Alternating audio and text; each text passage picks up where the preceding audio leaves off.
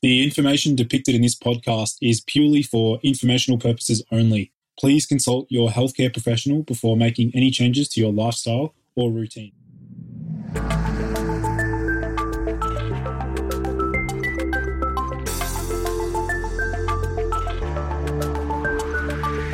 Hey everyone, and welcome to the Boost Your Biology podcast. My name is Lucas, and I'm the founder of Ergogenic Health. Together in this podcast series, we will go underground to explore cutting-edge health and human performance insights that you simply cannot search on Google to help you upgrade your existence.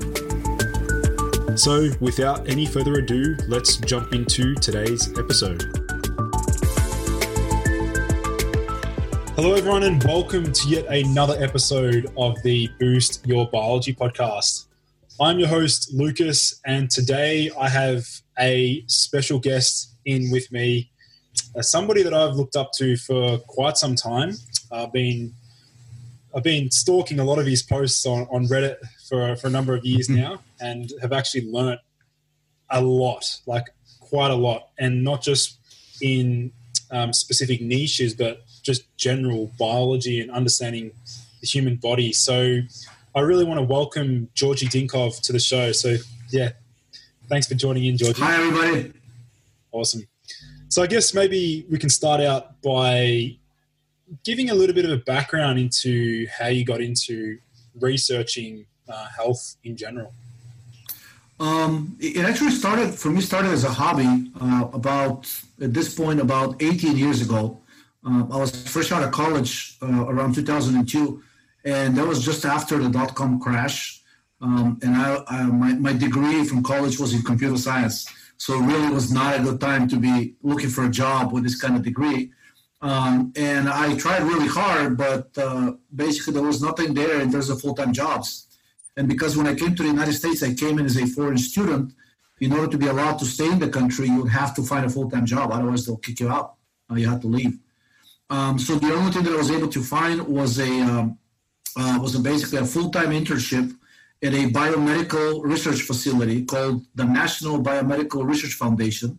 And they were basically creating these websites where it was like a search engine for protein sequences. So I was one of the people hired to do the actual coding. And there was a lot of like algorithm implementation for string searching, string matching, and things like that. So while initially it was purely an IT job for me, basically I was surrounded and worked for about 3 years with some of the brightest biochemists, doctors, and biologists that were really worldwide renowned. And they were in the DC area. Some of them came from the National Institutes of Health. Others came from a institute in Switzerland as guest scientists. And basically, very soon, there was only 3 IT people, and we kept going out to like happy hours and drinking and parties with all of these medical-minded people. And if you want to fit in, you have to kind of speak the lingo. So they would always talk about their biology stuff, and I would sit there with my geek buddies and we'd talk about computers, but neither one is interested in what the other group has to say, and they're grossly outnumbering us. So I kind of took an interest, and I said, okay, so it's fascinating. I want to learn more about the human body and how things work. Where did I start? And even back in 2002, the response was kind of, you don't really need to go to school for that anymore. Almost everything is online at this point. So I recommend a couple of books. There was a book on endocrinology for medical students. There was an introductory book in biochemistry also for medical students. And then there were a few other books that they recommended, one on neurology and one on physiology. So I kind of read these books, and then they said, I formed closer relationships with maybe 4 or 5 of these medical professionals that are in that outfit, and they kept saying, look, we give seminars and talks all the time as part of, we help out to build this website because we have this grant from the government, but really our daily job is to teach. So why don't you show up and start, they call it auditing. You're sitting there and with the other students, but you're not taking the exams and you're not getting a grade, but you're sitting there and basically learning, if you want, as much as the other students do. So I did that between 2002 and 2005. So I guess I read, the equivalent of like a reading material for like at least 2 years of medical school. And then I attended quite a few seminars that these people were giving on a variety of topics. And after that, I found a job in the IT sector. But at this point, I had an interest. So I said, so what do? They said, look, without a degree, you're not going to be able to do anything more serious because nobody's going to give you money to do your own research if you have no credentials. But in terms of knowledge, they're saying you already have the background, so all you really need at this point is start reading PubMed.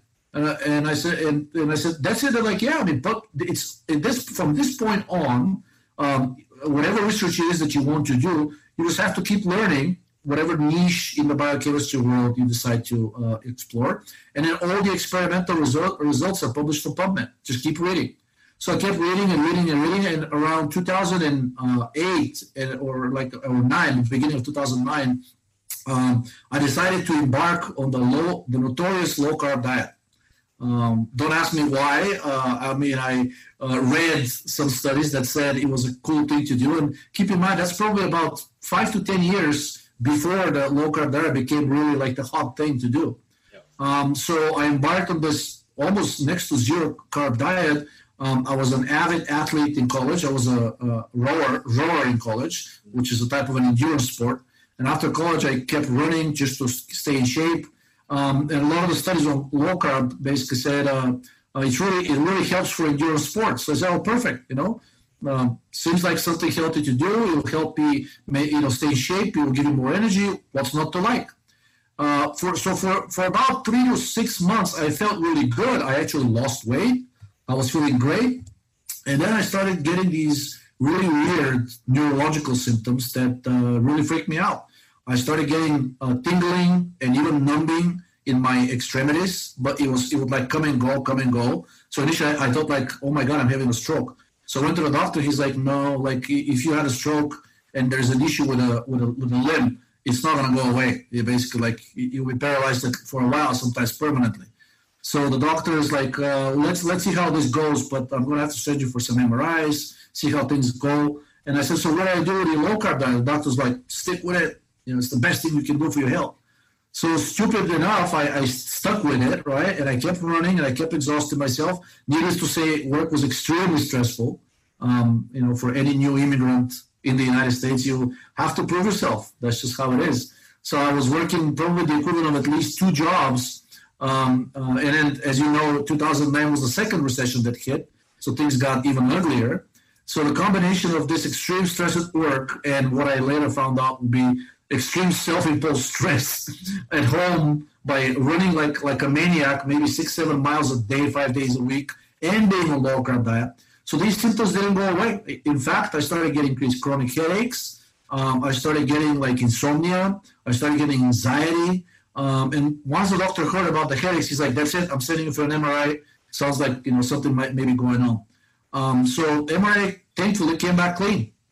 So I went back to the doctor, and he's like, the MRI is clean, so technically I cannot give you a diagnosis, but he's like, your symptoms are consistent with something we call multiple sclerosis. So I'm like, so what's that? He's like, well, it is a chronic demyelinating disease, and basically the symptoms are numbness, weakness in the extremities, anxiety, basically sometimes cognitive difficulties, trouble sleeping,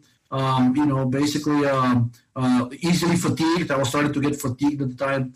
So I'm like, oh my God, that sounds really bad. He's like, yeah, I mean, basically there are several types of multiple sclerosis.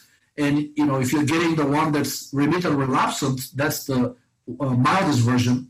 But if you're getting the secondary progressive or primary progressive, most people are in a wheelchair within 5 years of diagnosis. So I said, the hell with that. I really don't want, I'm not looking forward to this. So then I started searching online, what can alleviate it? And then for whatever reason, I typed aspirin, multiple sclerosis, and one of Dr. Pete's articles popped up. So I just clicked on it, I read it, and something in me just like a light bulb that went off. So it just read right. So I basically look at the website, I saw that it's one of many other articles. I went back to the previous page, I read all 30 in one day, and I said, this guy is really onto something. It may not be, because I already had the background in biochemistry, and he had both the contrarian view, and also what really drew me to it was the energetic viewpoint, which seemed to have been neglected by almost every doctor that I talked to. Now I go to a doctor and say, listen, I'm having an energy problem. I am fatigued all the time. I can't sleep. When I sleep, I don't feel rested when I wake up. So something is going on with me that gives me this fatigue. They say, no, it's just a symptom of the disease. It's really not a problem in and of itself. So it's a result of the disease, but it's not a cause. And here is this guy, Dr. Pete, saying, no, actually, it's very much the cause of the structural changes that some people call multiple sclerosis. There are many diseases, right? So modern medicine says you can either have a structural disorder or a functional disorder. So they'll do everything in their power to find what your structural disorder may be. That includes imaging, biopsies, blood tests, physical examinations, all these things. And if nothing comes back as abnormal, but you're still feeling crappy, they'll say it's a functional disorder. It's not a structural one. Well, this functional disorder cannot be coming out of nowhere. Something must be behind it. So either you guys haven't found the structural disorder yet, but it is there, or it's actually the other way around. Maybe it's the functional disorder that precedes those structural abnormalities that are coming, that are materializing later on. And Dr. Pete was saying it's the latter, right? It's the functional deterioration, which is driven by energetic deficiency, which ultimately starts changing the structure of the body. And there's a very good analogy, which I think he gave in one of his interviews. I like to use it all the time. Is if you go to a doctor, a regular doctor, the analogy that they have of the human body is like a car. So you have a car, and if it's a structurally sound car, then it doesn't really matter what kind of fuel you put in the engine. The car may go slower and faster, but even if you put crappy fuel, it's not going to damage the actual car, right? It's not going to make like a door fall off, or it's not going to give it a flat tire, right? Well, as it turns out in biochemistry, biology, especially human physiology, it's actually that analogy no longer works. The structure of your car, meaning the car being your body, your organism, inherently depends on the energy and the efficiency with which the energy is being produced. Like a better example would be, so the cell, in order for the cell to maintain itself not only alive, but structurally sound, it needs to produce a sufficient amount of energy, because the cell is a self-repairing mechanism. It doesn't have a mechanic which you can take the car to and say, the cell is leaking, let's stitch it up and it will be fine. Sometimes you have a room you can do that, but at the cellular level, the cell has mechanisms for self-repair, but all of those mechanisms require energy. And if you don't have the energy, the cell starts to physically deteriorate, structurally deteriorate, with the ultimate result being sometimes the cell dies and leaks its contents into the bloodstream. So very quickly, having now the background in biochemistry, I started researching these ideas, and I found out that there is an ocean of contrarian science that for some reason is very rarely making the public mainstream, especially the medical publications, but it's there. It's not hidden. It's just not talked about, right? If you go to PubMed and search any of these topics that we're about to discuss, you will find tons and tons and tons of studies. Some of them are older, yes, and there's no arguing about that, but they have not been reclaimed, they have not been retracted, and they have not been falsified. So until then, I think modern medicine is really doing a disservice, and at this point, I would probably go as far as to call it fraud by discussing all of our problems as if there's only one true pathway which has never been challenged. That's not how, and most people of your listeners who have done science, they know that typically in science, you always have a few major hypotheses that are always competing for dominance, right? But for some reason in medicine, over the last 50 to actually even 100 years, we have never heard the challenging hypothesis to the mainstream, which is the genes are the determinants of your destiny. If anything goes wrong with you, unless it's a trauma, which caused by some kind of a blunt force, everything else is driven by some kind of genetic dysfunction or disorder. So the key to health is to find which genes are responsible, and then we maybe silence them if they're the bad genes, or if they're good ones, then we activate them, right? Or if there's some gene that has mutated, like in cancer cells, because they keep claiming cancer is a genetically driven disease, then we maybe use our latest and greatest gene editing techniques like CRISPR, and we remove that gene and replace it with something else. So still, the old mechanical car analogy. Something's wrong structurally with the car and we're going to fix it, but that's not how the cell works. If the cell is not producing energy well, no matter how you repair it, as soon as that repair process is done and you walk away, the cell will continue to deteriorate because it cannot maintain itself. Yes, you can help it externally by maybe doing something structural, some structural help, but unless you fix the energetic problem, the functional side of the story, health will not be restored. So the ultimate message, I think, from Dr. Pete's writings is that structure and function cannot be separated, and they intimately depend on each other. So bad function generates bad structure, and then that bad structure propagates, it enables further deteriorating a function, which then enables further deteriorating a structure, and on it goes into a vicious cycle until it is somehow interrupted. It makes no sense to speak of these two aspects of health separately. They're the same. They're two sides of the same coin. And that was the first time I heard of people speak like that, at least in the medical field, because even these bright people that I work with at the biomedical outfit facility, they were very hardcore mechanics, as I like to call them. They were medical mechanics. But that's what they learned in school. That was their research. And, I'm grateful that at least they showed me, they said, how and where I can learn more about it. But since then, since this was circa 2009, 2010, when I discovered Dr. Pete, I've been reading I've read all of his work, every interview, every publication, all of his books, and thousands of other studies on top of that. And to me, the picture at this point is very clear.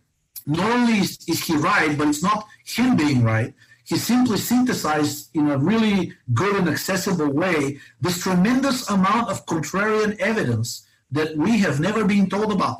And I don't know if it's our fault for never asking the questions, because I think we have, but we've always been reassured, like, don't worry about it. The experts are handling it. Well, how many chronic diseases have we cured over the last 100 years? Zero. How many cancer cases have we truly cured? Zero. When you go to a doctor and you have cancer and, they start treating you, even if, let's say you have a mild, let's say stage 1, right? So you basically go through these procedures, the tumor disappears, and then they tell you for the next 5 years, you're in remission, you're not cured. So after 5 years, they qualify you, they classify you as cured, but the doctor tells you it can always come back. The exact same tumor can always come back. Well, why, doctor? You told me I'm cured. Well, we can never guarantee that some cancer cell has not remained somewhere dormant, and then, that it will not restart the same process in the future. And Dr. P is saying, the problem is that you guys, meaning the doctors, are treating cancer as an isolated tissue-specific disease. Of course it can come back. You know why? Because the problem is systemic. The cancer is simply the symptom of the systemically deranged metabolism, which manifests itself in the organ that just happens to be the most energetically deranged. If you have a liver issue, and then your metabolism chronically declines over time, chances are if you develop some kind of a cancer and the liver is the weakest part, you'll probably get liver cancer, right? And the same thing goes with bone, skin, brain, lung, colon, you name it, cancers. It really depends on which organ has endured the most assault. It's not a coincidence that chronic alcoholics have a rate of liver cancer that is several hundred times higher than the general population. How's that for genetically determined disease? What are all alcoholics somehow genetically deranged mutants that is susceptible to liver cancer independently of their drinking? No. Any sane person will see the two and put them together and say, oh, 4. Guess what? It's probably the chronic alcoholism that is leading to this liver cancer. And now medicine is slowly starting to recognize that, but it's really, for them, it's always an uncomfortable discussion, because to them, cancer is the result of a cell that has mutated and has become cancerous, and then that's why it has a deranged metabolism. So the structure changed first, and then the functional disorder came later. And in Dr. Pete's writings, and really the metabolic theory teachings, it's the exact opposite. It's the chronic assault on function, which is the production of energy, that ultimately has led to a derangement in structure, and basically that's what we call cancer. So cancer is a symptom of bad metabolism, of assault from suboptimal environment, of chronic stress, of exposure to carcinogens, you name it. It's the result of all of these things, one or more, right? Not the other way around. To this day, there is no proof. So science cannot create an animal model that is genetically somehow guaranteed to develop cancer.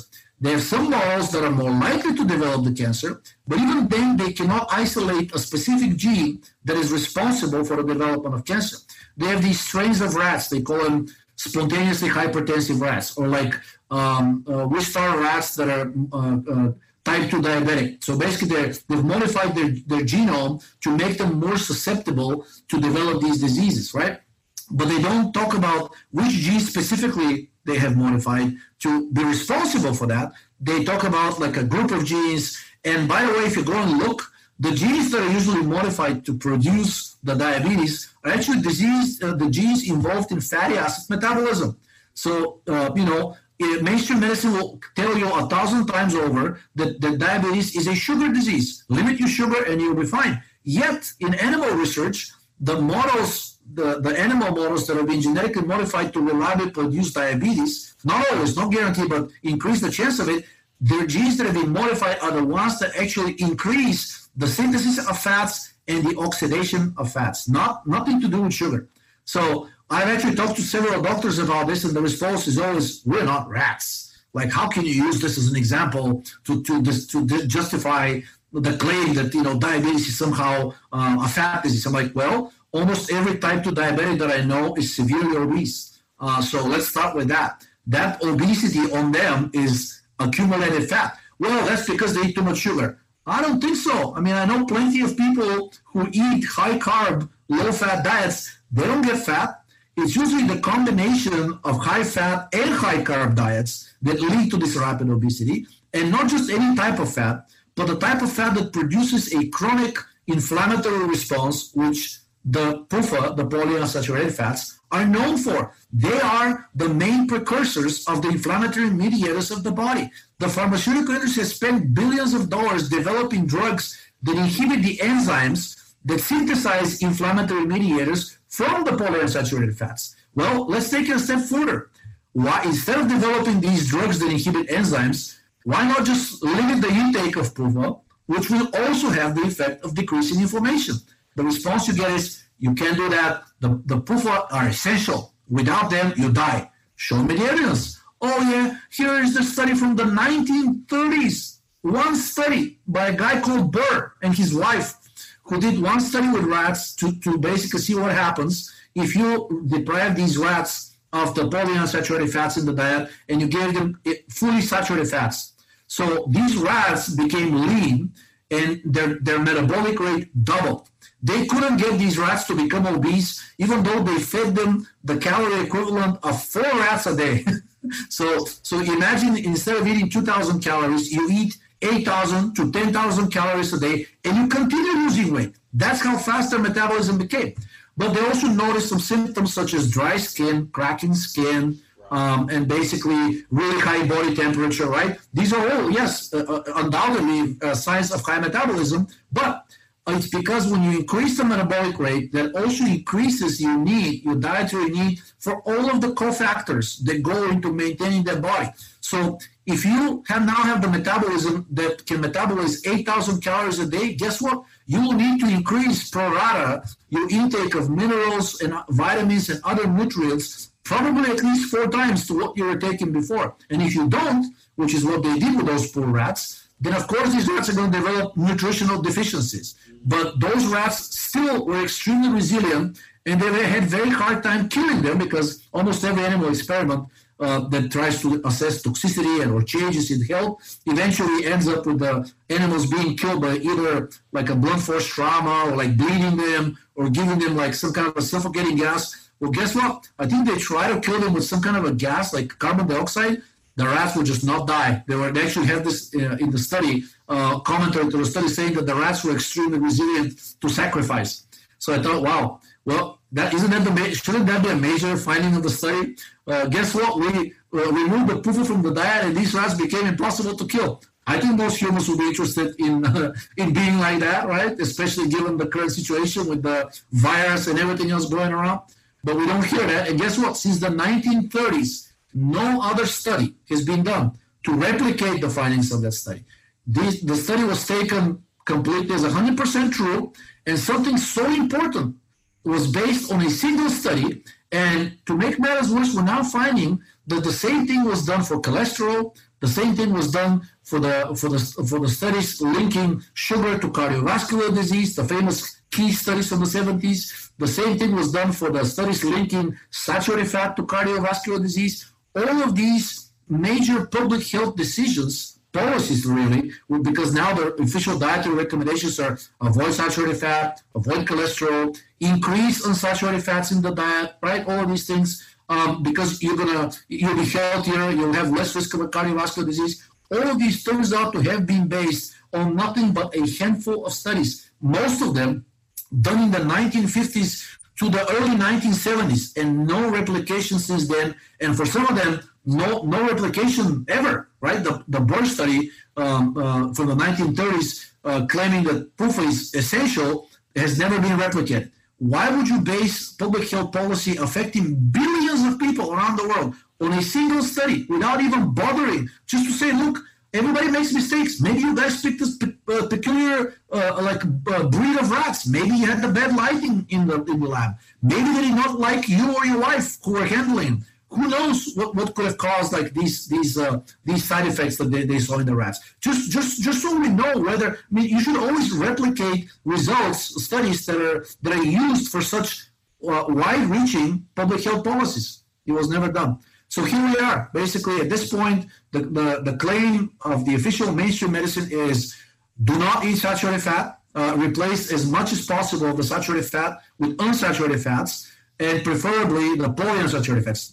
Not even the monounsaturated, which is found in things like olive oil and avocado. They're saying, no, that's not unsaturated enough. You need to do even more unsaturated, like the type of oils found in sunflower oil and all kinds of seed oils, because the more unsaturated the fat is, the greater its effects on lowering cholesterol. Ooh, the evil cholesterol, right? That now it turns out that FDA reversed its 50-year-long standing on dietary cholesterol. Last year, the FDA, the American agency responsible for setting up public health policy, which becomes almost like a law, said you no longer need to avoid dietary cholesterol. It has no link to heart disease. That's after 50 years fear-mongering, saying, take your statins. If you don't take your statins, if you don't bring your cholesterol under control, you're going to develop heart disease. And guess what? Just like that, with one decision, not very widely publicized, but it's there. If you search for it, if you search in Google, FDA reverses standing on cholesterol, you'll find it. So there we are. I mean, it turns out 50 years of public health policy was not only wrong, it likely led to the unnecessary and early death of tens of millions of people, if not more.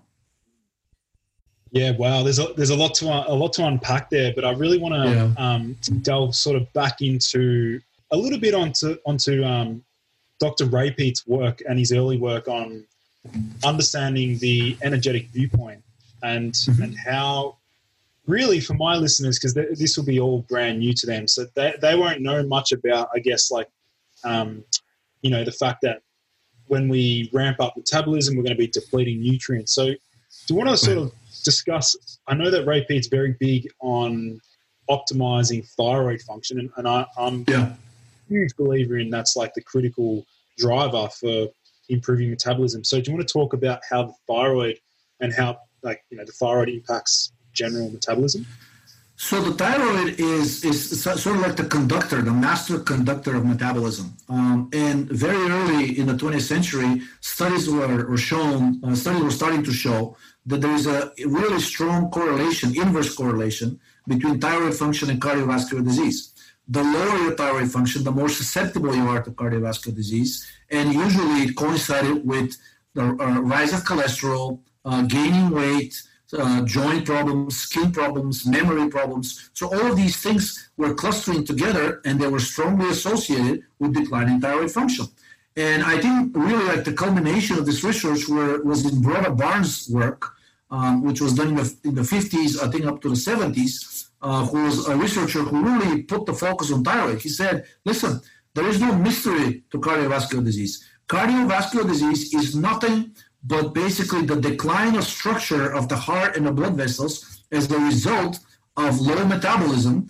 And basically when metabolism is low, you tend to develop these low-grade inflammatory reactions everywhere in the body, but specifically in the blood vessels. And the way the body tries to imperfectly protect you from this chronic inflammation, because it can rupture a vessel. I mean, if the vessel is chronically inflamed, it can rupture, and then if it's a major vessel, you can die from bleeding. So the body knows that very well and tries to protect you as much as possible by plugging the really problematic areas with a combination of cholesterol and immune cells. So if you look at the plaques that are forming inside of the blood vessels, they're composed mostly of white blood cells and cholesterol. So that's actually one of the reasons why the cholesterol hypothesis formed. People thought, oh, it's the cholesterol that's creating the plaques. It's really so cholesterol is kind of clogging your veins. No. But what about the second aspect? Why didn't you guys discuss what are white blood cells doing in these plaques? This is usually a sign that there is an inflammatory reaction going on. So this thing for over 50 years was never discussed. Cholesterol was because they just didn't have a drug to attack the problem, but they did have the drugs to attack the cholesterol aspect. So they said, well, let's bank on cholesterol and leave the immune aspect, the inflammatory aspect. Let's leave that aside for a while. Let's take care of the cholesterol. If it doesn't work, we're going to figure it out later. Well, guess what? For 50 years, they've been battling high cholesterol, and nothing has come out of it. So now they're finally starting to say that, yes, cardiovascular disease is a disease, a result of chronic inflammatory process in the body, which brings immediately PUFA at the forefront, just as I mentioned earlier. The two enzymes, cyclooxygenase and lipoxygenase, are the enzymes responsible for creating most of the inflammatory mediators using PUFA as a raw material. But guess what? PUFA is essential, makes billions of dollars in sales every year, whether it's fish oil or like specific foods that are being produced. I mean, in America produces mostly corn and soy. These are heavily government subsidized crops. So one result of all of these crops are the seed oils, soybean oil and corn oil. And guess what? The agricultural industry wants to sell it. How do you sell billions of tons of oil every year to an unsuspecting public? You convince it that it's good for it, right?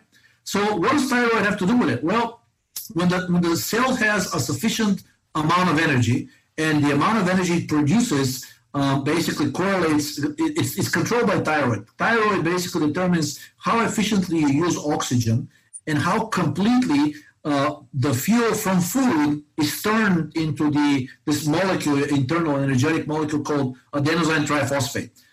So without thyroid, the cell has three metabolic steps. And without thyroid, you're stuck in the first step, which is very inefficient and very ancient. Even amoebas and bacteria and very primitive slimes, like kind of organisms, multicellular organisms have it. It's called glycolysis. And basically the glycolysis is a very inefficient way of producing energy from food, and so it produces very little ATP, but it consumes a lot of oxygen. And then one output of the glycolysis, excessive glycolysis, is lactic acid. So if you have the three steps, which are glycolysis, Krebs cycle, and electron transport chain, those are the three steps of the metabolism.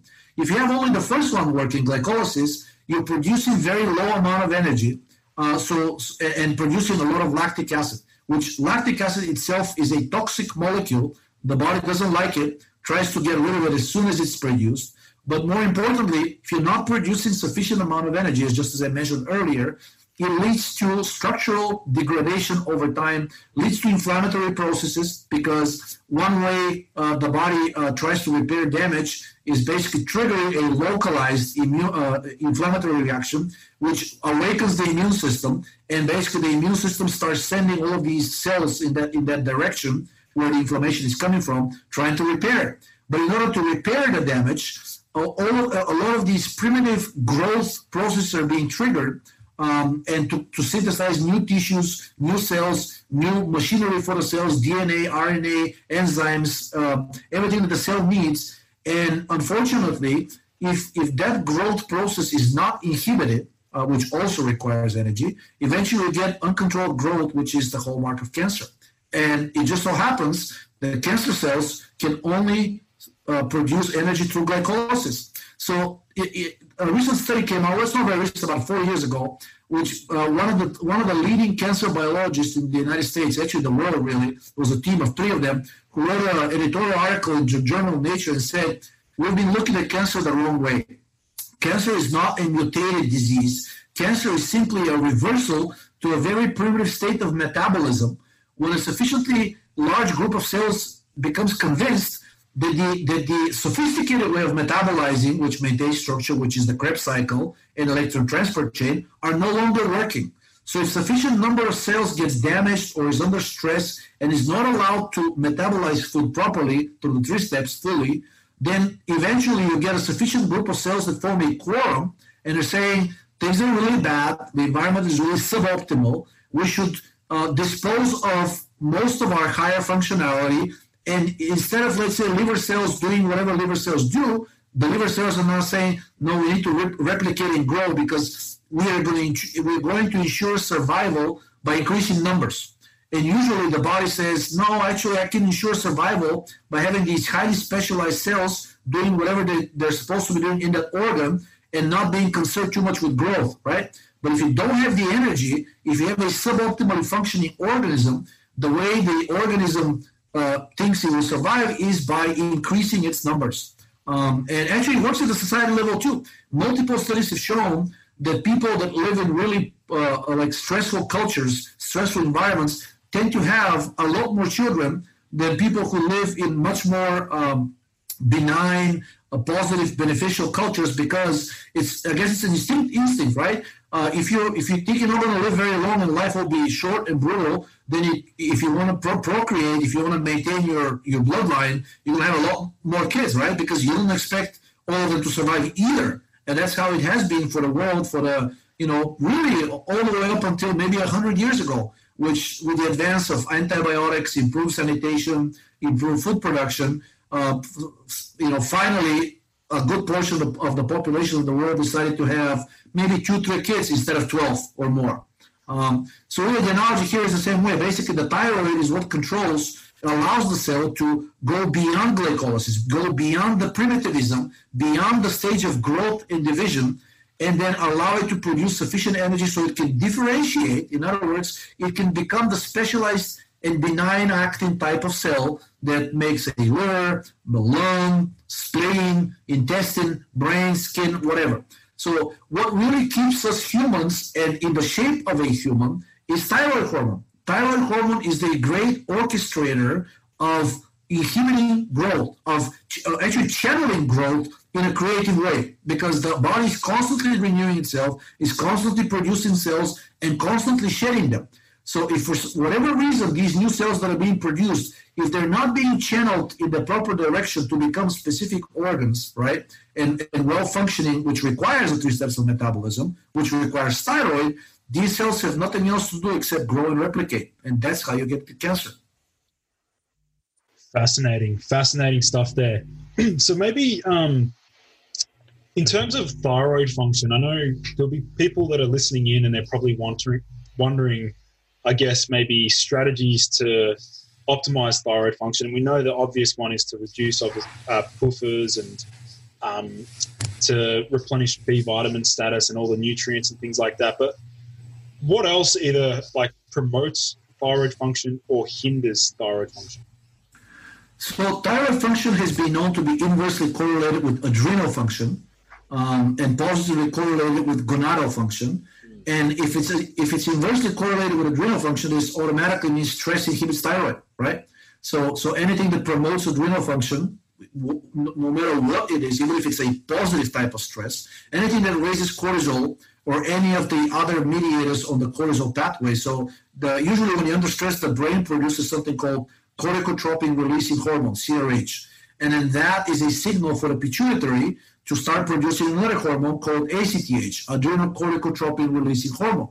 Now that ACTH starts circulating in the bloodstream. The adrenals have these receptors for it. So in other words, they pick up that signal from the blood and say, oh, you're under stress, I need to produce cortisol. Because the function of cortisol, it really has 2 major functions. One is to maintain the blood sugar levels at all costs. because your brain consumes about 40% of your daily calories, and really of the calories of the energy that the body produces. This means that the brain, which prefers to burn sugar, this means the blood sugar needs to be maintained high. No, I'm not sure how many of your listeners know diabetic people, but diabetic people can they can go in a coma like a heartbeat if their blood sugar drops too quickly. So diabetic people always carry with themselves both insulin and glucose tablets, because if they start feeling lightheaded and if they're about to pass out, they immediately put a glucose tablet under their tongue. Well, the great regulator of blood sugar, meaning keeping it relatively high, is cortisol. And cortisol and insulin have this inverse relationship. Basically, the purpose of insulin is to lower blood glucose because it's allowing the tissues to basically extract it from the bloodstream and metabolize it, right? And the purpose of cortisol is actually to supply more glucose into the bloodstream when you're under stress, because the cortisol is trying to protect your vital organs, mostly the brain, because without brain you die, and your heart and your lungs, by maintaining at least a baseline level of blood glucose. But how does he do that? Well, if you're not eating, or if you've exhausted the glycogen stores, which is they're mostly stored in the liver and a little bit in the muscles, then the body needs glucose from somewhere, right? And that somewhere can only come from other tissues. And most of the tissues are composed of protein, of amino acids. And the role of cortisol, second biggest role, is to basically, I should say, but still related to blood glucose levels, is to shred really these tissues and turn them into amino acids, which then travel to the liver and they're converted to glucose through the process of gluconeogenesis. Now, I think it's already, the fact that I said that cortisol shreds your tissues, your soft tissues, is already a good indication that's probably not something you want to be happening all the time. It can really truly melt you away in a matter of days if you're under extreme stress. Even bones, cortisol is a very powerful osteolytic agent.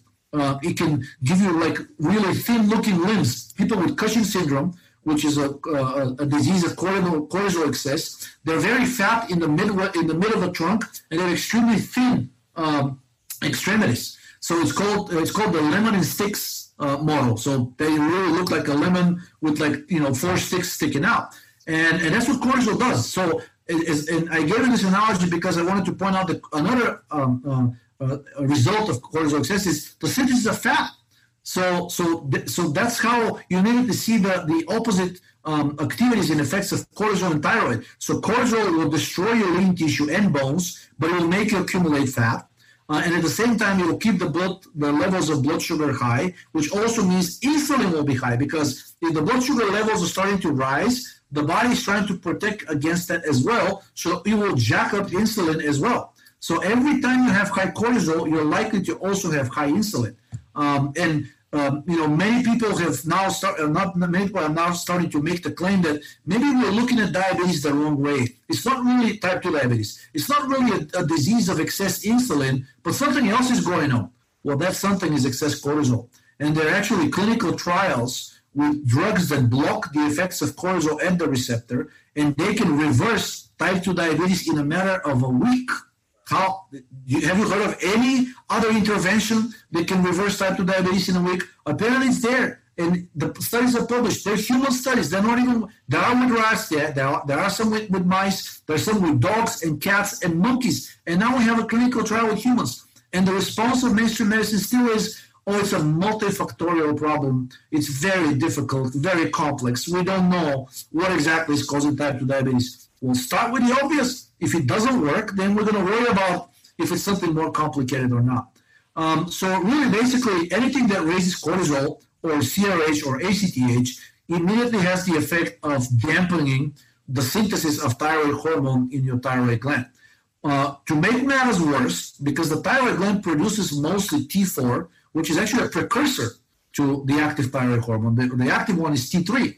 So that T4 that the thyroid gland produces, so it's released into the bloodstream and travels around and eventually makes its way to the liver. Now, there are enzymes in the liver, iodinase enzymes, that convert T4 into T3. But guess what? Cortisol inhibits those enzymes too. So if your cortisol is elevated, actually the other stress hormones do it too. Estrogen does it as well. Serotonin does it as well. ACTH, CRH, prolactin. All of these stress mediators, is what I like to call them, have the nasty effect of inhibiting either the synthesis of thyroid, pre-thyroid T4 in the thyroid gland, or the conversion of T4 into T3 in the liver. So you're getting into this hypometabolic state, and sometimes your doctor, sometimes at blood tests, you may see the TSH being in range, but now they've actually modified the range. The normal range used to be up to 6, and after 70 years of claiming that this is a perfectly good range, it doesn't need to be modified, suddenly the American Association of Endocrinology lowered it to 4. That's a 30% drop of the normal range, and zero coverage of this in the mainstream press. So we went from basically 1/3 of the people that we've told them they're normal, the metabolism is normal, suddenly become hypothyroid. But that to me is like a public health disaster. I never saw any mainstream publication, any mainstream press, like a mainstream media outlet to even discuss this. Even the specialized medical outfits that would cover what's happening in the medical world in a more popular fashion, like Scientific American, right? Science Alert, Science News. There are a number of different, they're not blogs, but they're like newspapers for science.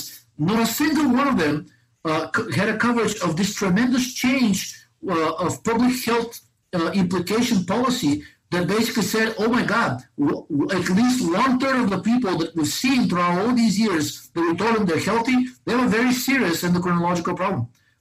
So anyways, but that's really the main takeaway from the story is stress directly lowers your metabolism. And basically there are many mediators of stress. Not everybody will react in the exact same way. Some people will react to stress with elevated cortisol. Some people who have post-traumatic stress disorder and are at the stage of almost pre-adrenal failure, they cannot muster up the cortisol response, but they have other stress mediators, serotonin, estrogen, prolactin, growth hormone. Those will be elevated, and those can cause the decline in thyroid function as well. So it's really, you have to look at the systemic picture, but there are many ways to assess if somebody is in a chronic stress state or not. And if any of these stress mediators is elevated, or at least in a range where it's known to be pathological, you can safely assume that metabolism is probably going to be negatively affected. And there are actually really cheap and reliable ways to assess metabolic function that don't require blood tests. One of the two simplest ones are you measure your core body temperature at waking, armpit, or mouth or ear temperature will probably be fine, but armpit temperature seems to be the most reliable. So waking temperature, if waking temperatures are not at least 97.5 to 98 degrees, chances are your metabolism is not where it should be. And more importantly, if your temperatures do not rise to at least 98.5 after eating breakfast, after a long night of fasting basically, then that's also not a good sign. Heart rate is another great indicator of thyroid function, because if your levels of T3 are low, or something is blocking the effects of thyroid hormone at the cellular level, which is what fats do, specifically polyunsaturated fats, then your heart rate is going to be low. And what do I mean by low? Below 75 beats per minute at waking. Now, because, you're exhausted, the glycogen is being depleted throughout the night. So it's okay to have a 60 to 75 beats per minute at waking. But if you eat, then in a healthy person, temperature will rise to at least 98 degrees, and a heart rate should rise to at least 80 beats per minute. If either one of these things is not happening, your metabolism is not where it should be. Something is blocking some kind of a stress response, whether because of the long period of darkness and not eating, which is what is happening throughout the night, or something else in your lifestyle is preventing metabolism from ramping up in response to eating, to food. So what else? Things that are endocrine disruptors. There are many things in our environment, the most famous ones being BPA, bisphenol A. So they're if you look at the structure of the molecule, it is reminiscent to the synthetic estrogens that were developed in the 60s and 70s to treat female problems such as amenorrhea, menopause, you name it. But basically, it's two phenol molecules. That's why it's called bisphenol. And it's just they have several different functional groups attached to the rings. But there are actually multiple publications that show that these endocrine disruptors are really nasty because they act as thyroid hormone receptor antagonists, while simultaneously they're also estrogen receptor agonists, cortisol receptor agonists, and androgen antagonists. So they're going to block your thyroid function. They're going to act like a stress mediator. They're going to emasculate you if you're a man, and they're going to masculinize you if you're a woman, which I don't think many people would want that, right? So they're going to tank your metabolism. And guess what? They're also carcinogenic and pro-inflammatory. It's really hard to get like more nasty than that, except possibly ionizing radiation. Speaking of which, if you look at the rates of ionizing radiation exposure, it's really going through the roof for the majority of the Western population. You go to a doctor for any kind of like a problem, like a cough, they're going to say, oh, let's get an x-ray just to make sure it's not pneumonia, right? My kneecap hurts. Oh, let's take an x-ray. Let's make sure it's not something bad, that it doesn't require surgery. Every exposure to ionizing radiation counts because it turns out that this is another thing we've been lied to for almost 50 years. It turned out that the initial theory that was developed in the 60s that said that ionizing radiation is subject to a so-called threshold principle. In other words, there's a unique threshold of danger that is different for every individual, right? But they've published some guidelines that are saying as long as you stay below this exposure level, most people are safe. Now they said, no, actually, ionizing, the danger, the risk of ionizing radiation exposure is cumulative. So you can have an X-ray, you could have had an X-ray at the age of 2, and then you had another one at the age of 18. And if you just happen to be a susceptible individual, these two exposures to radiation combined were enough to set you over that critical threshold and give you cancer. And now they're saying, oh my God, yes, it is cumulative. We should limit radiation exposure, but the conflict of interest with industry is a really big one here. I mean, there's so many CT scan machines, PET scan machines, all kinds of entire branch of medicine built around radiation. Even though an MRI and an ultrasound alone and in combination will give you just as good, if not even better, imaging results without any of the risks.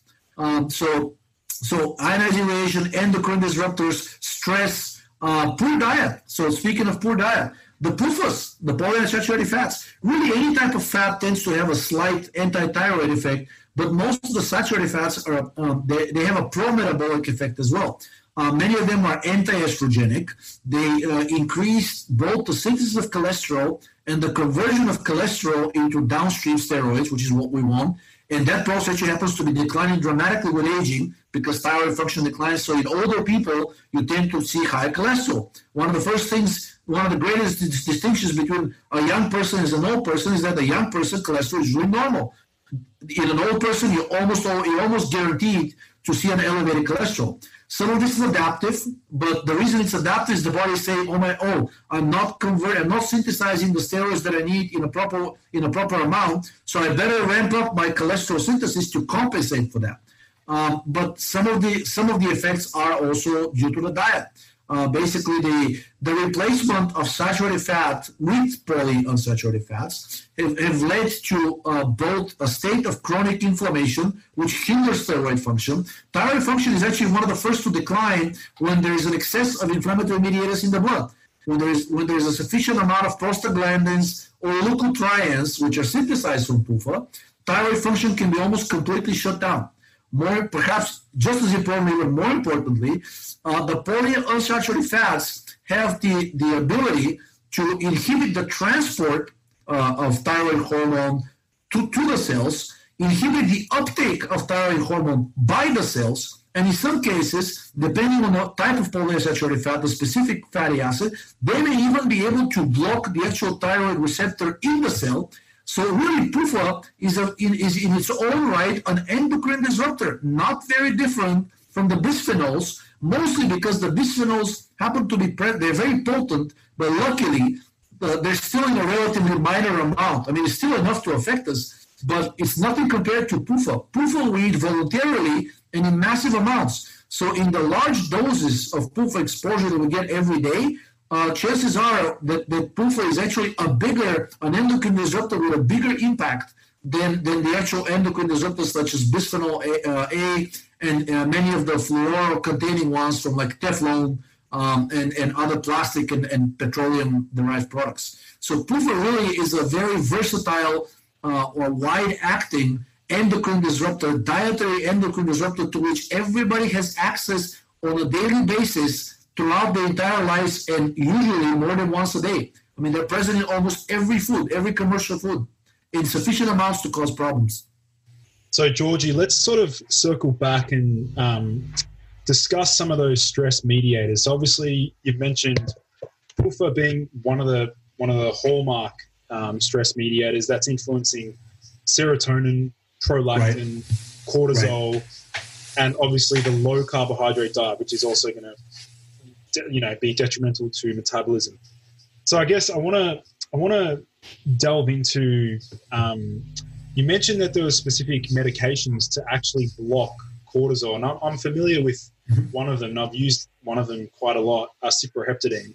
And in fact, it was your thread that actually prompted me to ever try cyproheptadine, and it's a powerful tool in my opinion. It's a very, very powerful medication that needs to be used very cautiously. And obviously, this is not medical advice for those listening in, but in terms of cyproheptadine, do you want to sort of explain, and even the anti-serotonin effect and how that influences autism?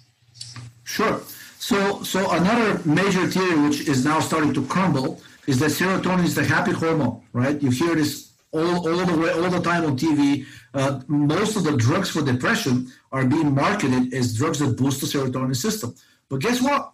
If you look at, again, all of this is published, none of this is hidden, but it's never promoted, so we don't know that it's actually a contrarian view. In the 1940s, the name of serotonin wasn't serotonin, but was something called enteramine. So enteramine means an amine produced in the intestines. So they knew as early as the 1940s that many people with cancer had an elevated synthesis of serotonin. And one of the symptoms of that is easy flushing in the face, basically thrombosis. You can see phlebitis, which is inflammation of the superficial veins and the blood vessels, diarrhea, mood disturbances, depression actually, and in extreme cases, psychosis. So serotonin was known as something potentially very dangerous as early as the 1940s.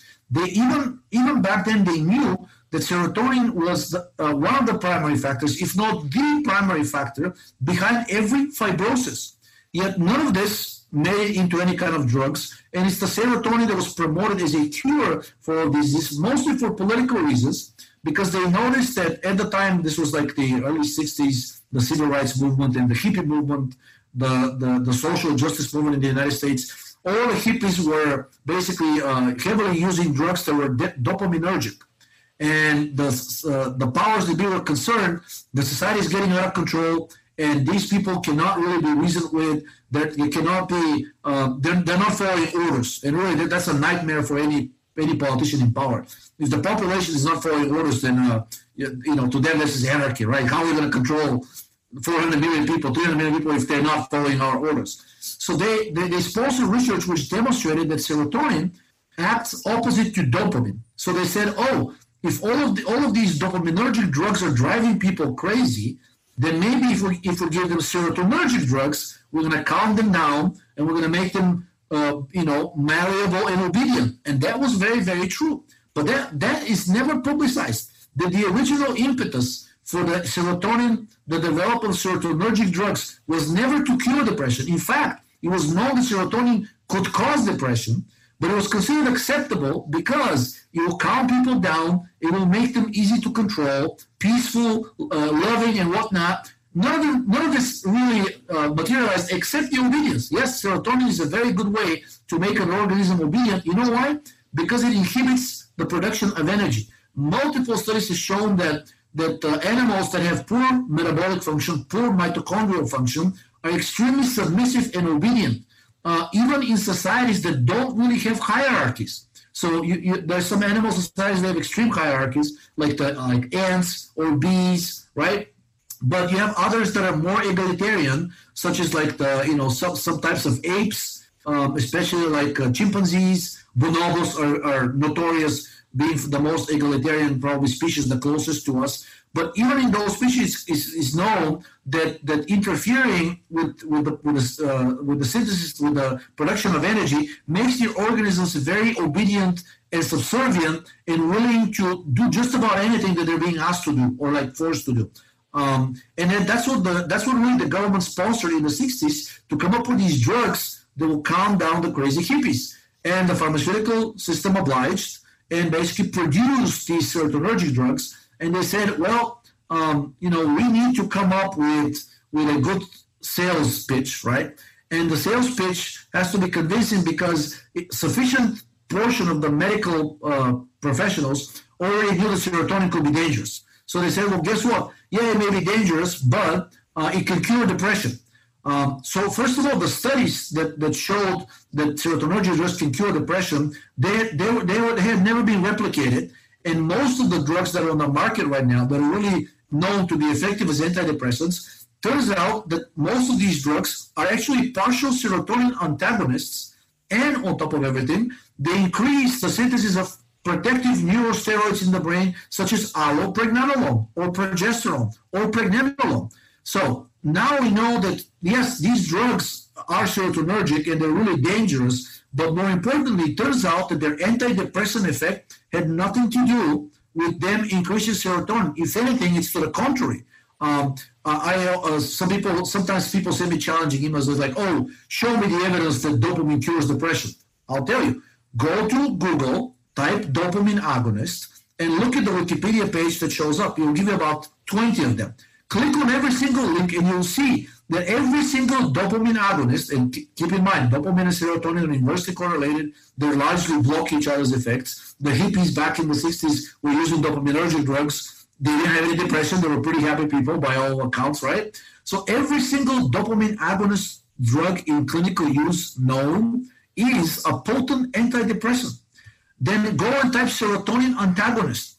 And then they work similarly to dopamine, right? To dopamine agonists. So everything that acts as a dopamine agonist is going to block the effects of serotonin indirectly. And then you have these drugs that are directly blocking serotonin effects. They're called serotonin antagonists. Check out the Wikipedia page about them. Every single one of them synthesized so far is known to have a potent antidepressant effect. And then go and check some serotonin agonists. Not the antidepressant drugs, because they're known as SSRIs. They prevent the deactivation of serotonin, right? But find drugs that were developed specifically of serotonin agonists. In other words, drugs that can act like serotonin but cannot be deactivated, right?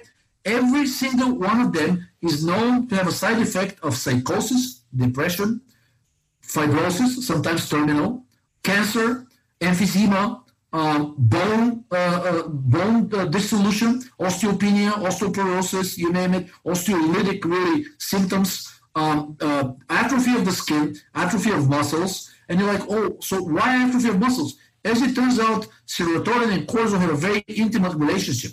It looks like serotonin is the primary controller of the synthesis of cortisol in the body. So this means that serotonin it has an intimate participation in the stress system. Anything that promotes the synthesis of cortisol cannot be looked at as something benign, and most certainly not something whose activity or synthesis should be promoted.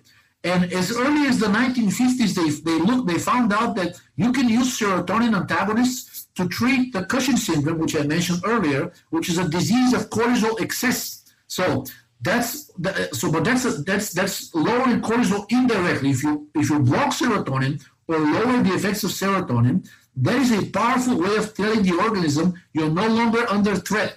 It looks like, based on animal research and publications on evolutionary biology, that serotonin is a very ancient hormone. Actually, it's a neurotransmitter, and its primary purpose in the body is to signal threat.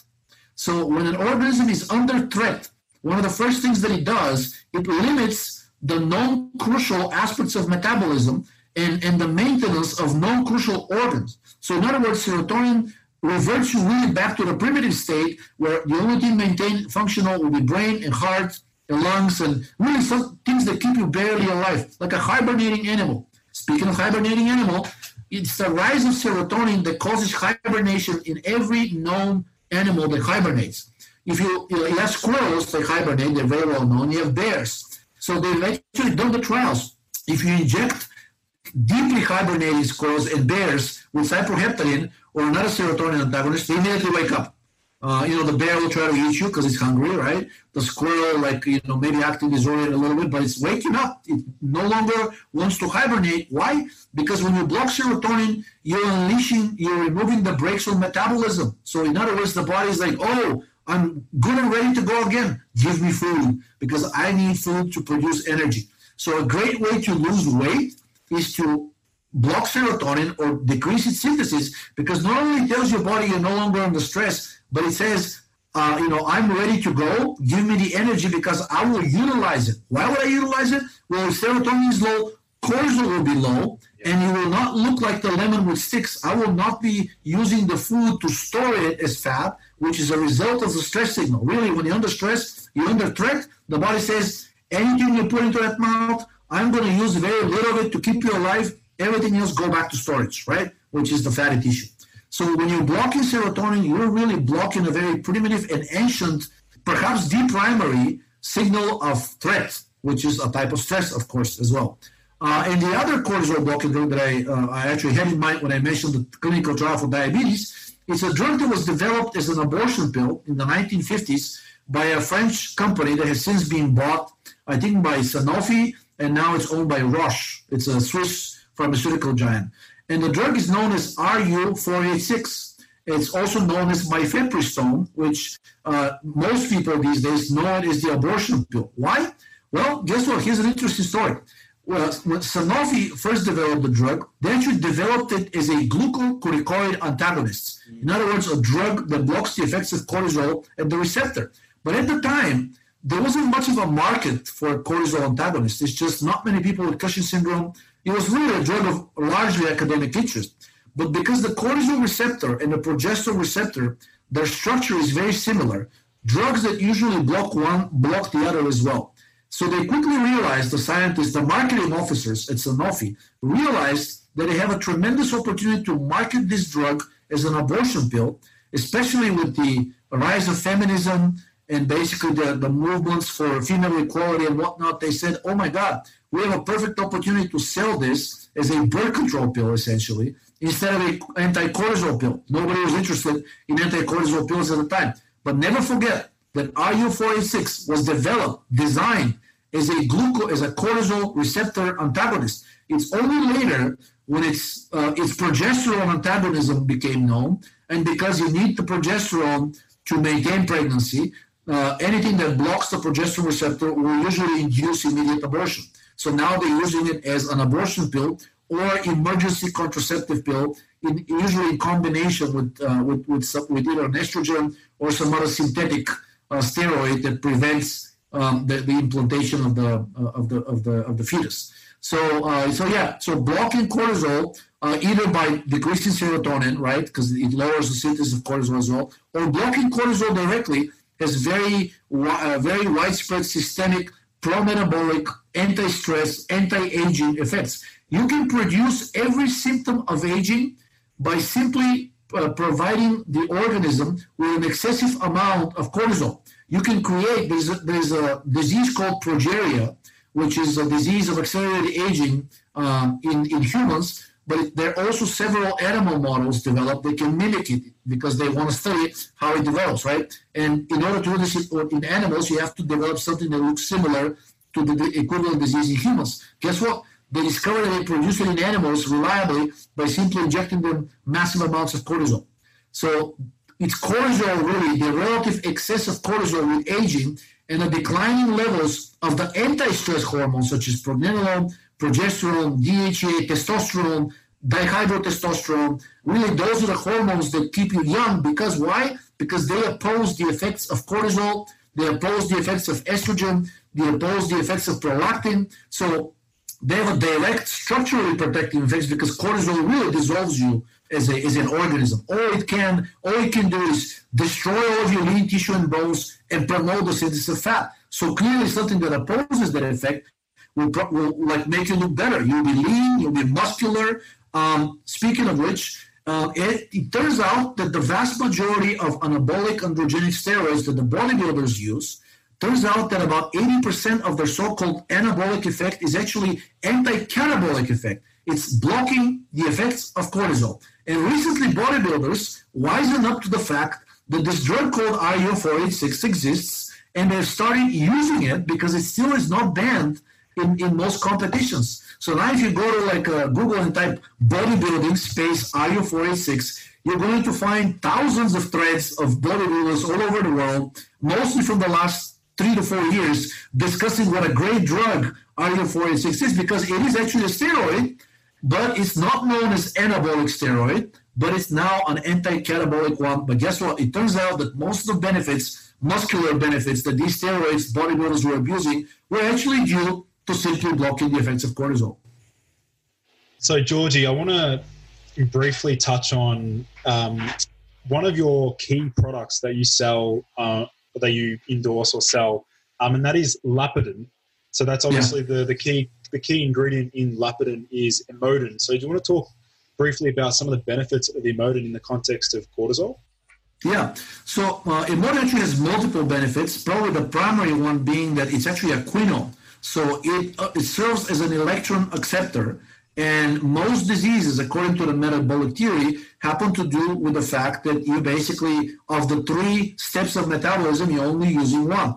If metabolism, if life really in general is the process of flow of electrons from food to oxygen, and then something is blocking that flow, and that's why disease develops, logical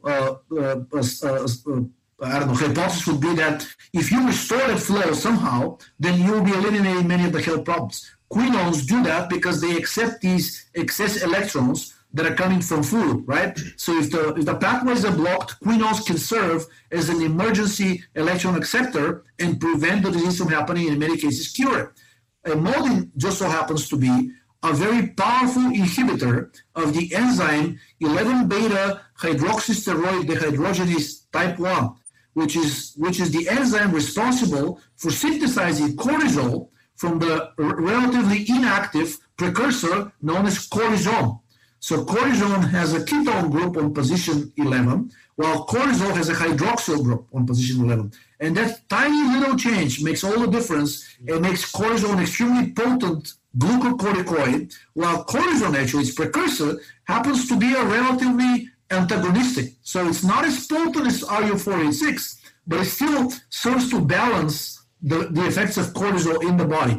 And if that enzyme, 11-beta HSD1, is overexpressed or working in overdrive, you're going to be synthesizing a ton of cortisol with all of the negative effects that entails. Imodin happens to be the most potent natural inhibitor of that enzyme, and actually not even natural. They've been trying to synthesize synthetic, in other words, artificial analogs of Imodin that will inhibit that enzyme, and to my knowledge, nothing's really been synthesized that actually manages to beat how potent Imodin is. So just a few milligrams of Imodin are sufficient to inhibit the activity of that enzyme by more than 50%.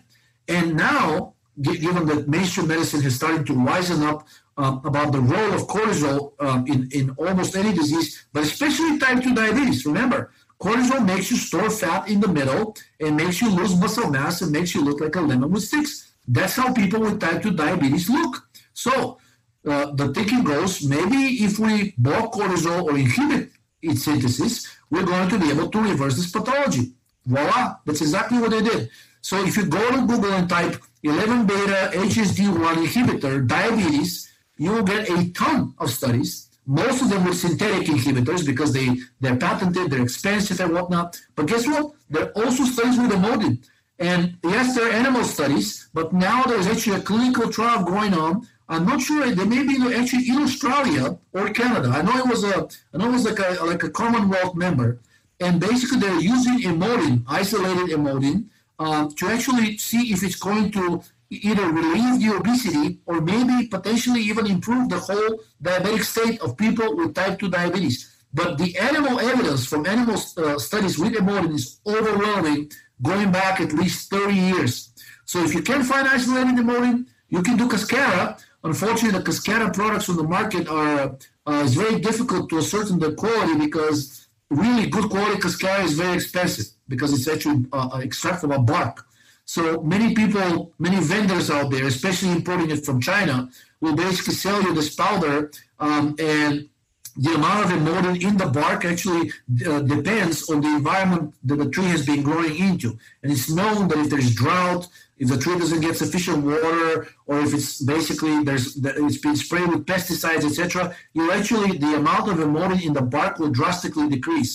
So in many cases, if you're using Cascara Sagrada bark products, you won't be getting much of an emollient. That's one of the reasons why we developed Lipotin, because you're actually getting the purified emollient, which is the main active ingredient in Cascara. And Cascara has been studied for a very long time. Nothing else has come out as a potentially active ingredient. It's really only the emollient that's giving it all of the benefits that there are known. Pro-digestive, pro-motility, anti-inflammatory, pro-metabolic, and of course, anti-cortisol. Terrific. I'll be, for those listening in, I'll be linking Lipotin in the show notes for people to check out. That's at ideallabs.dc. The other thing I wanted to mention, Georgi, and this is probably the final, because we've got to wrap up soon, but the final thing I wanted to point out that you mentioned on your website, which is phenomenal, is the negative association of DHT with prostate cancer. Yeah.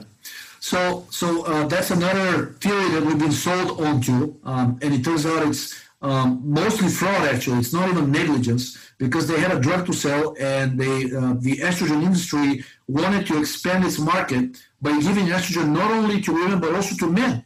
I don't think I need to advertise it to men and tell them that having high estrogen in the male is really not beneficial. I mean, you develop boobs. It's called gynecomastia. It's really basically a condition indistinguishable from having female breasts. And in fact, many transgender people that are converting from males to females, they will actually go on a very high dose estrogen and progesterone therapy, but to give themselves breasts. But the factor mostly responsible for breast growth is the estrogen. So it doesn't seem like something that's good is good to give males, right? But the estrogen industry is relentless, and it wanted to double its market. So it was not enough that they were selling estrogen pills to menopausal women or to women of childbearing age as a contraceptive. They wanted to now give it to males.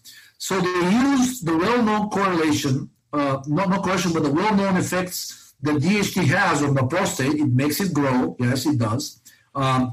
Because it's actually an organ with a very high expression of the androgen receptor, so it's very sensitive to potent androgens. DHT is the most potent androgen we produce. It's synthesized on testosterone, but testosterone is about 5 to 8 times weaker as an androgen agonist than DHT. So DHT is really what's making us males. So it has this effect of masculinizing the face, the facial features, the body, basically giving you the V shape.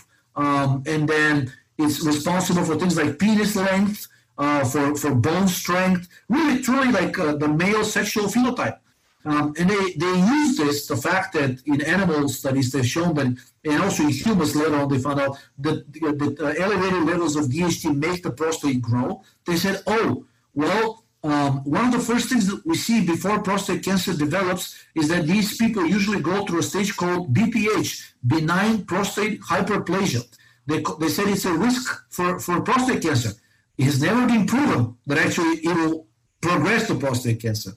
It's never been proven that it has any causal relationship whatsoever. But they said, no, DHT really enlarges your prostate. We need to develop a treatment for it. And what do? They developed something called chemical castration therapy. And it's really, that's how it's known to this day officially. It used to be a combination of physical and chemical castration, but many men started balking at the idea of having their balls cut off. So they said, we're not going to be able to sell many men on that surgery. Might as well develop something that's they can do it chemically. But don't make no mistake. You may be keeping your nuts down there, your nuggets, but they're not working anymore when they give you the chemical castration drugs.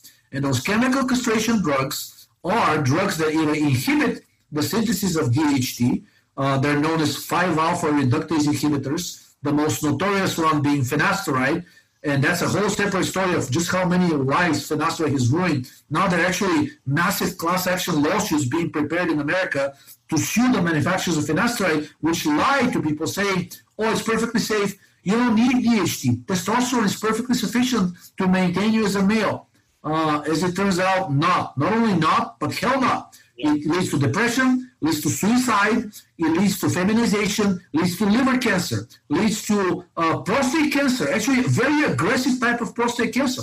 Prostate cancer is perhaps the one cancer where even a mainstream doctor, if you're an older male and you go to them, they'll give you a test, they even may do a biopsy. And usually if you have the so-called hormone-sensitive, non-aggressive type, they'll tell you the best course of action is doing nothing. Actually, the doctor for prostate cancer will tell you, in the vast majority of cases, the prostate cancer develops so slowly, you're likely to die of natural causes earlier than the cancer will kill you.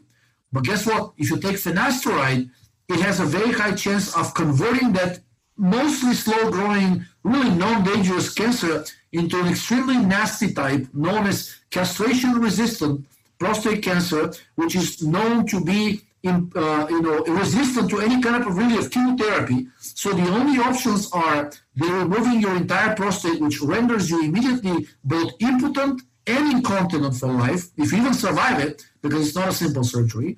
And then basically, if that fails, then radiation is your only chance. But still, castration-resistant prostate cancer is considered almost universally lethal. And guess what? The finasteride drug is known to cause it. So they said, oh, that's not enough. We need another type of therapy. What are we going to do to further decrease the amount of androgens being produced because they're really causing prostate cancer? We're going to give them an estrogen.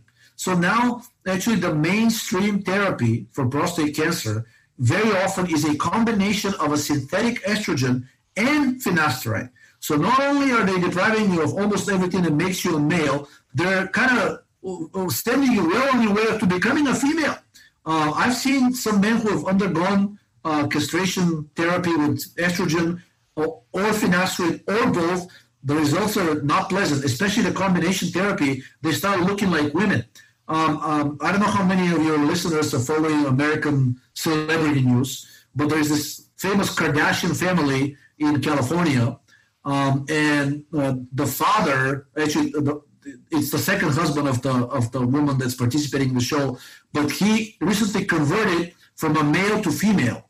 And he basically, like in several interviews, they asked him, so how did this happen? Usually gender dysphoria, like wanting to be something other than your biological gender, if you're born a male but with male genitals but you want to be a female, that usually starts to develop very early in puberty. You are in your 60s. How did you suddenly decide you wanted to become a woman? And he said, well, I don't know. It was just a very strong urge, and I actually started physically looking like a woman, which was true.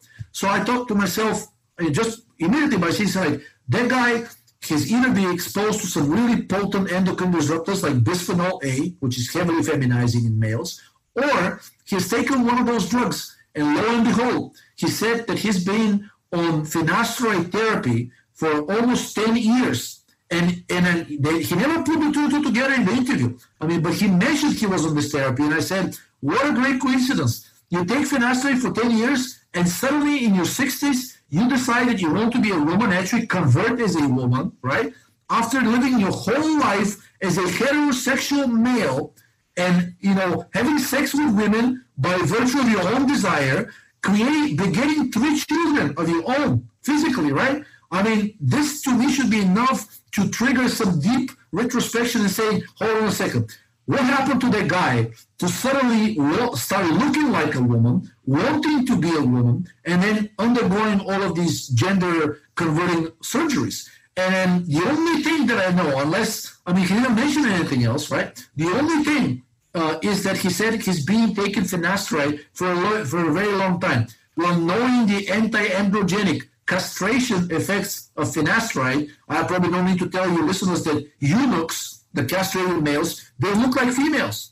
So that's what this drug does. It converts you into a eunuch without actually you losing your genitals physically. And there's the example, at least one very high-profile example. Bruce Jenner is his name, and now is known as Caitlyn. Yeah, just it's honestly it's shocking to hear.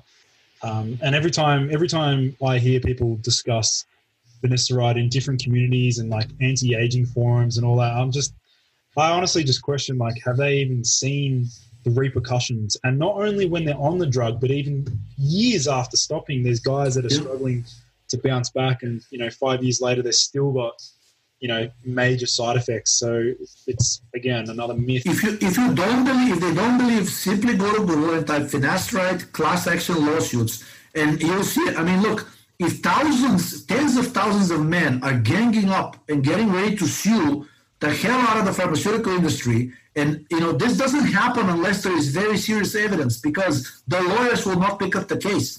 If the lawyers are going after it and agreeing to defend these men pro bono, lawyers are thinking there is some serious money to be made. There is a very, very strong evidence implicating finasteride in all of these problems that these men have been plagued with years, sometimes decades after using finasteride. Even a short course therapy, like a month or 2 months, people sense something is wrong and they stopped it, but the drug already did its damage, and now they're either impotent, they're infertile, they develop liver problems, they're suicidal, they're major depression. Anything you can come up with that plagues a male, it can be tied usually to some sort of androgen deficiency.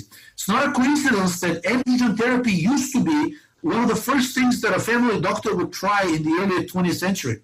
Like, basically they're saying, like, if you're feeling sluggish, no interest in sex, quite obvious, right? That's androgen therapy will be useful for that. But like mood disorders, like bones are getting weak, muscles are getting weak, you don't feel pleasure in life anymore, your cholesterol is going up, your heart, your heart is not working properly. Actually, testosterone therapy was a very, very common treatment, for all of these treatments, for all these issues. And we became convinced, because of pharmaceutical manipulation, that the opposite is good for us. Let's lower androgens even more. Let's see how that goes. Well, you're seeing the results. So I'm glad that actually somebody's finally taken the fight to the pharmaceutical companies, because this has been going on for way too long. Way too many lives have been ruined. The only thing that needs to happen now to make this truly like a worldwide beneficial event is for the prostate cancer patients to realize that finasteride has also ruined their lives as well, not simply the lives of the men who took the drug for baldness problems or prostate enlargement problems, but now if the prostate cancer patients join forces with all of the other users of the drug finasteride and took it for other reasons, I think then you may have like a very, very worldwide impactful change of health policy, because those will be tens of millions of patients around the world that are saying, enough of this. I want my life back. I don't want to be castrated, and I don't want my relatively benign prostate cancer to be turned into a killer cancer for which you guys have no treatment. And even if you did have a treatment, it renders me fully impotent and fully incontinent. I mean, what kind of life is this? I think a good portion of the males, when they hear what awaits them with these treatments, they're probably going to say, you know what? How about you leave me alone and I'm going to die with dignity and not live like a castrated slime that has no joy whatsoever left in life, no dignity. Powerful stuff there, Georgi. Yeah. Well, we're running short on time, so we're going to have to we'll definitely schedule another episode down the line. Sure. Particularly around a lot of the interventions and things, and some of the protocols that I see you recommend, and some strategies to lower cortisol, boost androgen status, for example. I mean, I saw a huge benefit from, like I said, utilizing high-dose vitamin B1 at one stage. That was a game changer for mental clarity, and DHT for a fact. Niacin had some huge success with that. Yeah. Like some of these compounds you've mentioned, I've derived a lot of benefit from. So just before we wrap up, Georgi, did you want to let my listeners know where they can find more of your content? Yes, I used to post, and I still post a lot on the raypeteforum.com. So Ray Pete is the name of Raymond Pete. raypeteforum, one word, .com. But I also now have my own blog. And I post, when I was posting on the Ray Pete Forum, and I still do, my alias there was Haidut, H as in Harry, A-I, D as in dog, U, T as in Tom. And Haidut's were basically this group of rebels back in Bulgaria, where I'm originally from, and they were fighting the oppressive presence of the Ottoman Empire. So in a sense, it's a rebel without a cause. I think there is a song like that. I would like to think myself as one, right? So Haidut is my online alias, and I have a blog, which is haidut.me, M-E. So usually the blog is the blog that has the most recent content that I've posted. And that blog is also linked to my Twitter account, which is twitter.com/Haidut. And anything I post on the blog almost immediately gets reposted on Twitter. And a little bit later, about a week later, I take everything from the blog and I also post on the Rapey forum. But usually the blog and the Twitter are enough to keep abreast with the latest that I've done and posted. And that's pretty much it. I mean, we have a company for supplements, but I think we should probably discuss that on the next podcast. For sure, man. Well, thanks everyone for joining in. And Georgi, I want to say massive thanks for coming on the show. It's been a pleasure having you here. And of course, you've influenced my journey hugely where I am today, and even how I help millions of people through my social media and things like that. So, I've learned a lot from what you've taught, not only, expressed on the Rapey forum, but then also delving into my own research and understanding human physiology. And I just want to say that I'm very grateful for the work that you do, and just keep fighting the good fight. Yeah, man. Thank you. Appreciate it. I will. As long as I have people interested in my work, that's what keeps me going. Situation is pretty dire, but also we live in unprecedented times, because now all of this information that used to be hidden and only accessible by the powers that be, you have to be a licensed doctor. You used to have to be a licensed doctor to read a medical journal. Now almost everything is publicly, it's online. And with websites like Sci-Hub, now you have access to almost any publication over the last 100 years. And you don't need to be a doctor, or you don't need a license to be able to search for and access the truth. It's only up to you. And as we have learned the hard way, basically when you offload or outsource so much of your life changing decisions to third parties, very often these parties get into a position of power, absolute power. They'll say, I don't want to relinquish that power. I want to control that individual. And I'm going to tell them what's good for them, what's healthy and what's not. And I'm going to keep them in the dark. So that's the situation we're in right now. But we also have the unprecedented opportunity to find the truth, because actually it is out there. It's simply not promoted, but it's up to us to go and find it, because it has been published, and it has been published for more than 100 years. So that's the positive side of the story for me. Fantastic. Thanks again, Georgi, and we'll wrap it up there. Awesome. Thank you. Appreciate it. Thanks for inviting me. Thank you, everyone, for joining in to today's episode. For in-depth show notes and lessons learned, visit nofilter.media/boost your biology.